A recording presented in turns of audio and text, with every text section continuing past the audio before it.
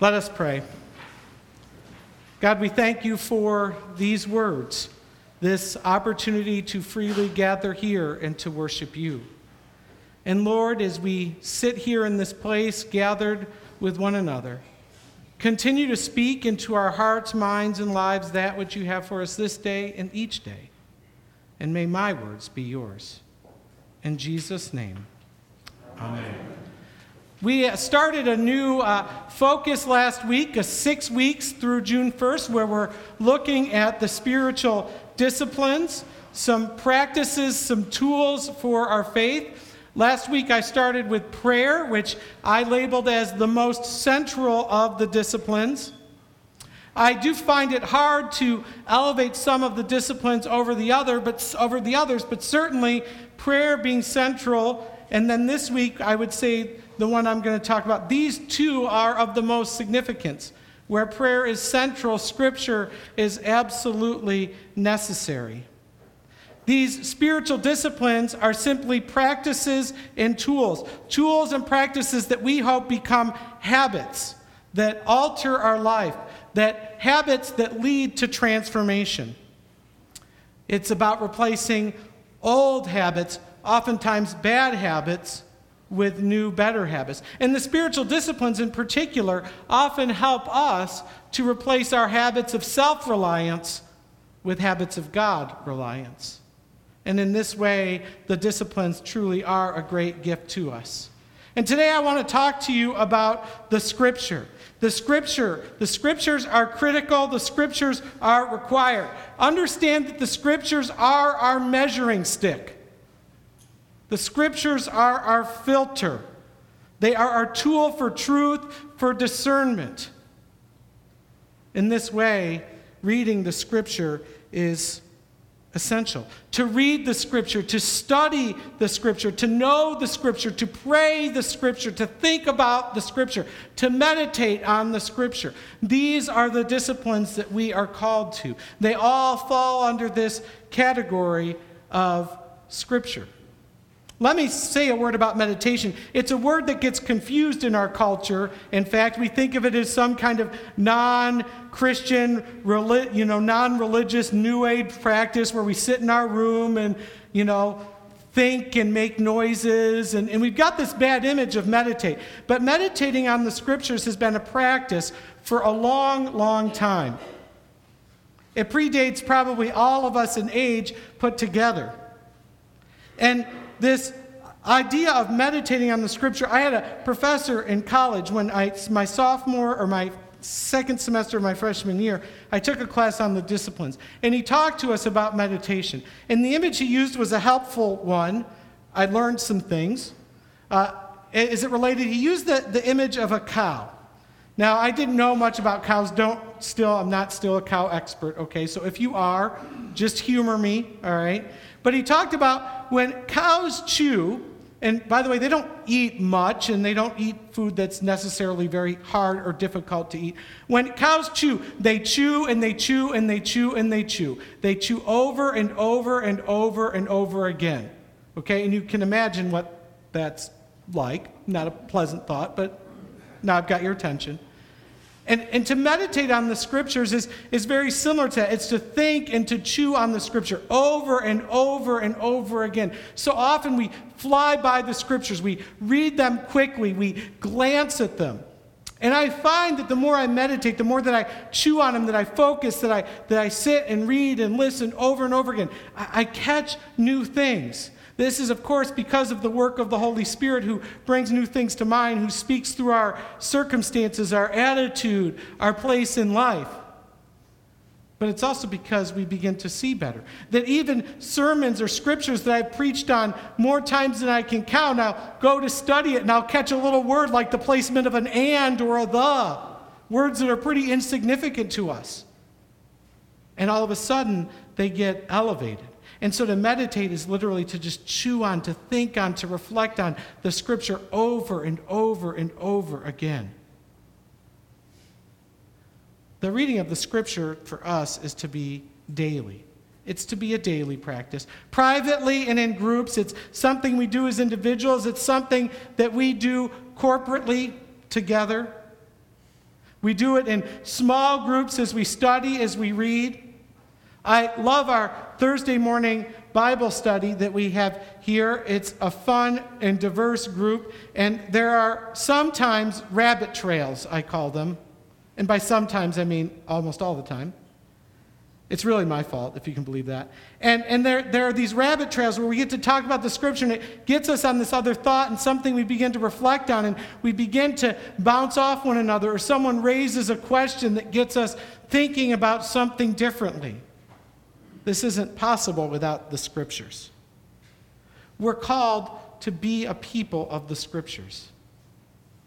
We look at the Scriptures in groups, in worship. We're also called to pray the Scriptures. And somebody asked me about this once. It's my practice to pray a psalm every day. The Psalms are poetry. You will notice in worship songs, they a lot of times come from the Psalms. They're also prayers. I find them to be honest prayers. David was an honest, authentic man. In the same psalm, I love you, O Lord, great is your majesty. Now smite my enemy with big rocks and sticks and make it ugly. I don't know about you, but that's sometimes how I feel some days, right? Thank you, God, for this day. And then I get in the car and I'm like, smite that car in front of me. And the honesty of the Psalms. And so to pray a psalm for me is to simply read it prayerfully, to say these words as a prayer. We're not going to, again, surprise God with our prayers, as I mentioned last week. We're also called to memorize the Scriptures in our psalm, which should be familiar to us, that we have again today. Verse 11, I have hidden your word in my heart that I might not sin against you. The truth is, we memorize all sorts of things, right? We memorize liturgy, we memorize hymns, we memorize songs, numbers, rules, laws, arguments with our spouse. We memorize all sorts of things. A song comes on the radio, we can sing it verbatim, a favorite hymn since childhood. We don't need the book. Yet we struggle to memorize the Scripture. We easily memorize those things that are temporary and worldly, and yet we fail to memorize the thing that is eternal. But it's amazing what happens when you begin to memorize the Scripture. That psalm is right. It becomes hidden in your heart. It transforms you. And it's amazing that they come out at the most powerful and most important times in your life. When I was in college, this one professor I had in the ministry program, it was a requirement of his classes that there were Scripture memory.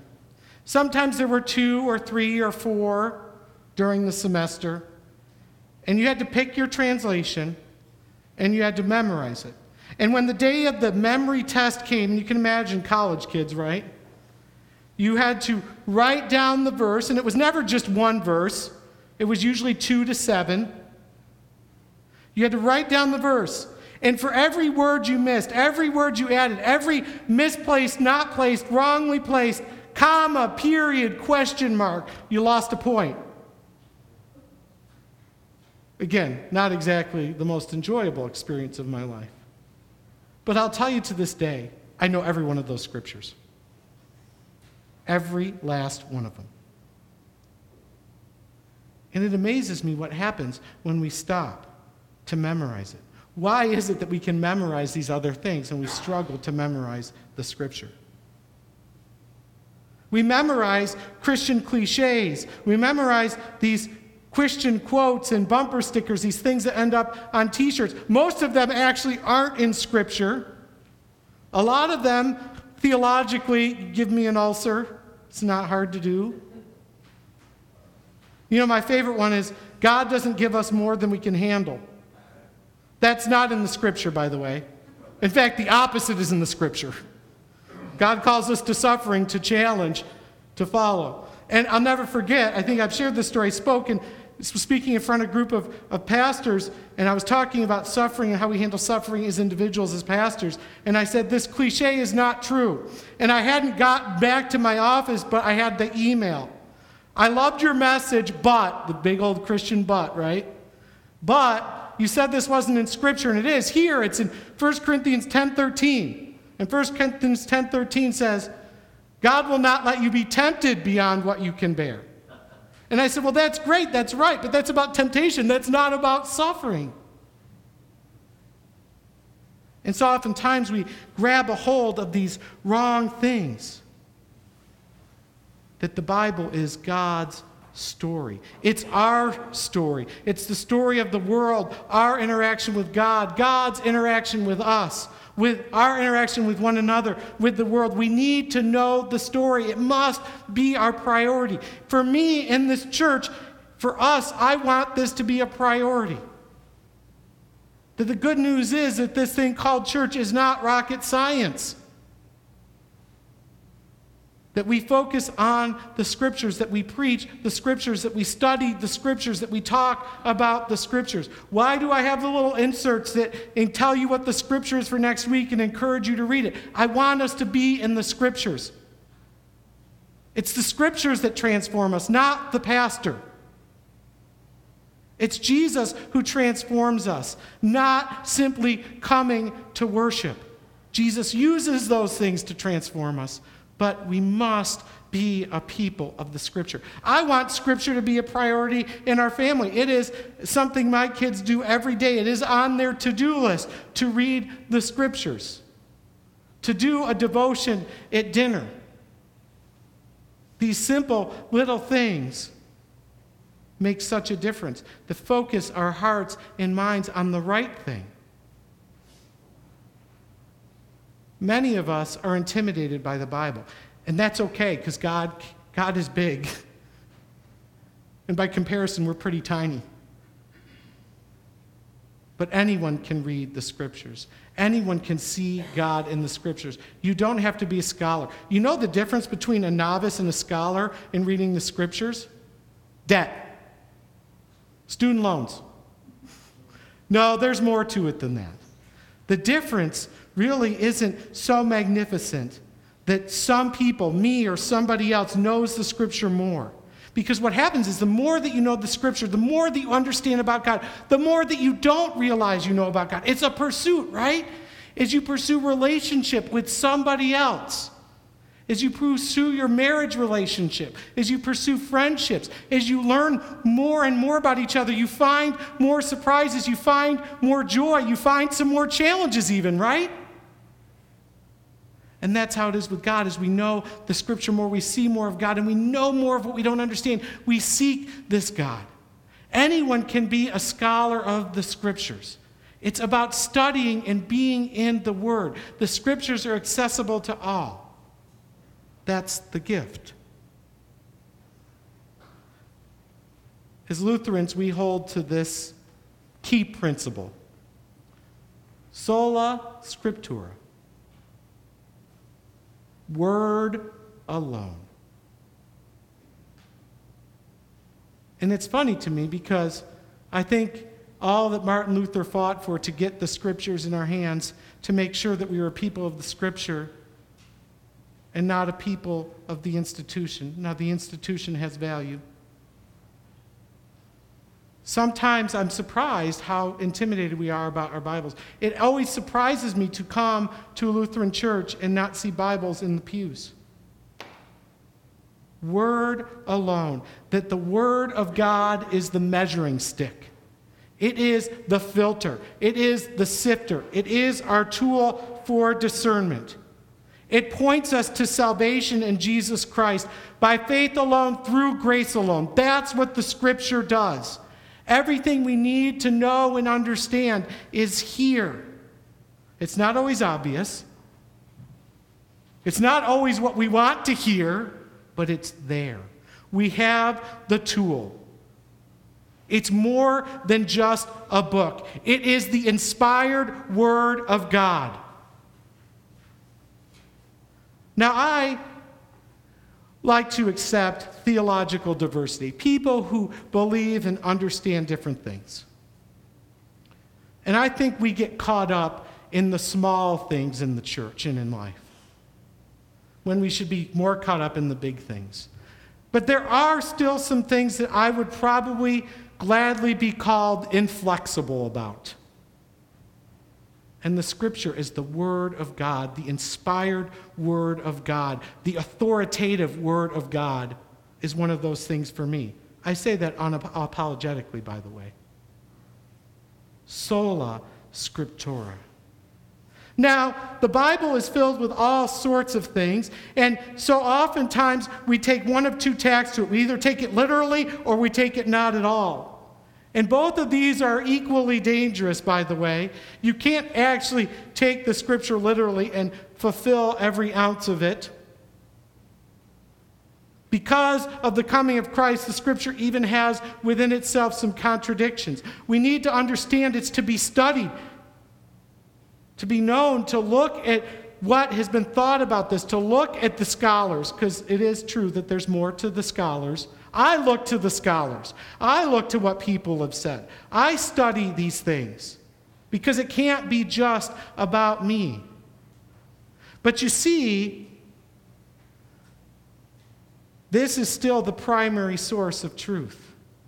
We've got to do our best to understand it, to look at it, even though it has all these different forms. We can't read Revelation literally.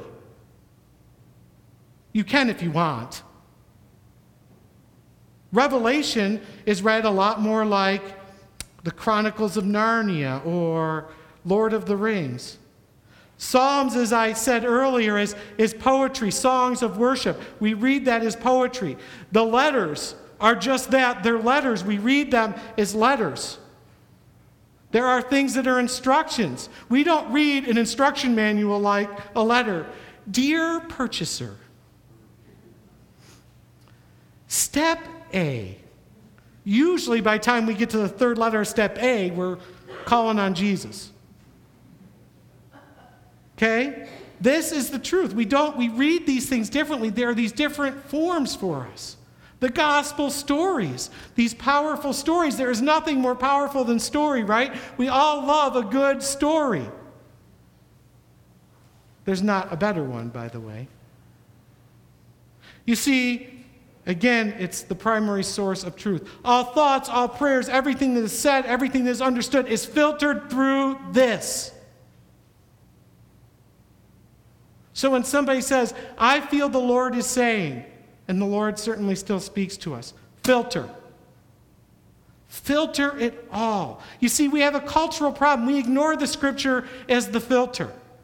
And this is not just a problem in secular culture. It's not just a problem with certain denominations. It's a problem in all the church. We don't filter. There's lots of things that we don't filter. Some of them, in fact, are good things. I made a big list. Whether it's culture, movies, music, Christian or non-Christian, Christian subculture, things that popes say, things that are in the liturgy, things that are in the hymns. All of this we filter through the Scriptures. Things that the pastor says, we filter through the Scripture. For everything I can say to you today, filter.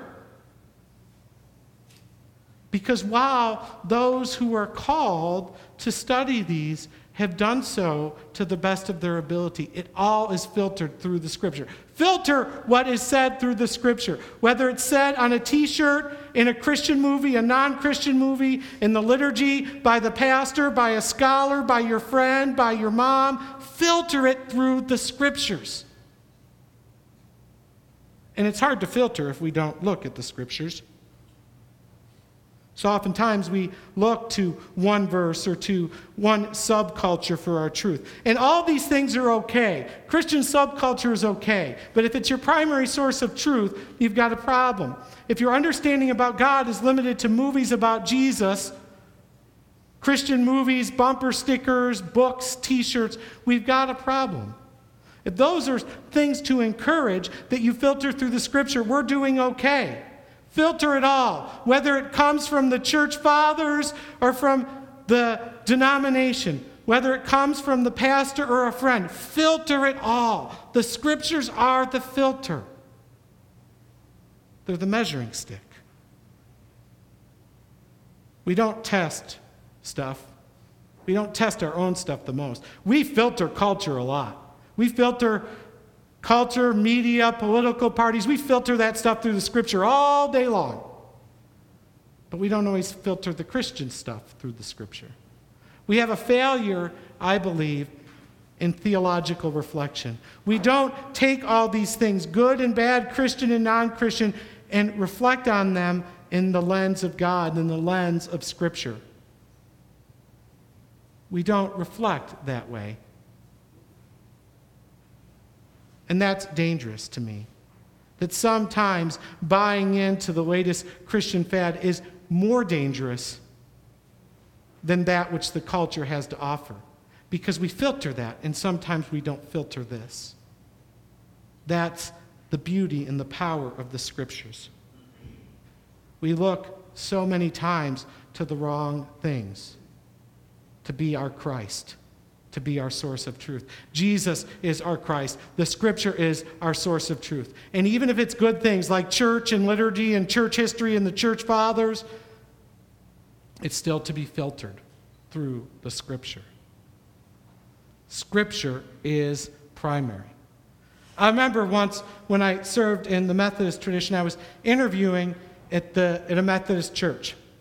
And they asked me a question, and they have what's called in the Methodist church the Wesley Quadrilateral. I see John nodding, he knows. 4 things: history, tradition, right? Reason, Scripture, and experience. Yes? Scripture, tradition, experience, reason. Yes, thank you. I knew I had it out of order. Okay. That's why I'm glad you're here today. And he asked me, which of those is the most important?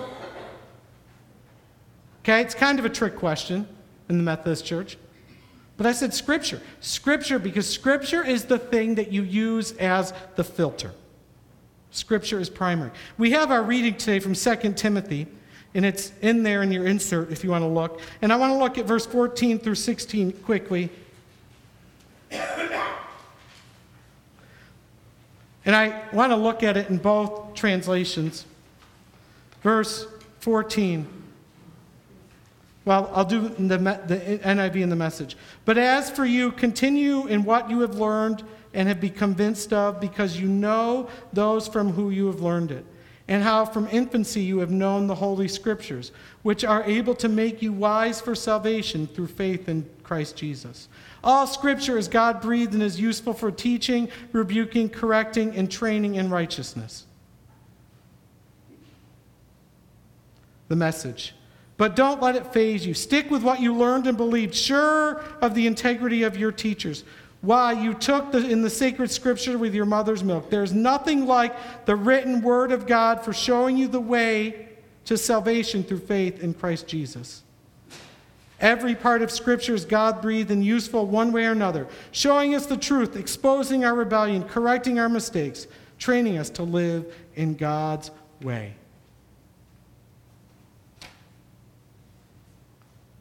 That these Scriptures we've been given, we must hold on to with integrity. We must value, we must hold in the highest of regards.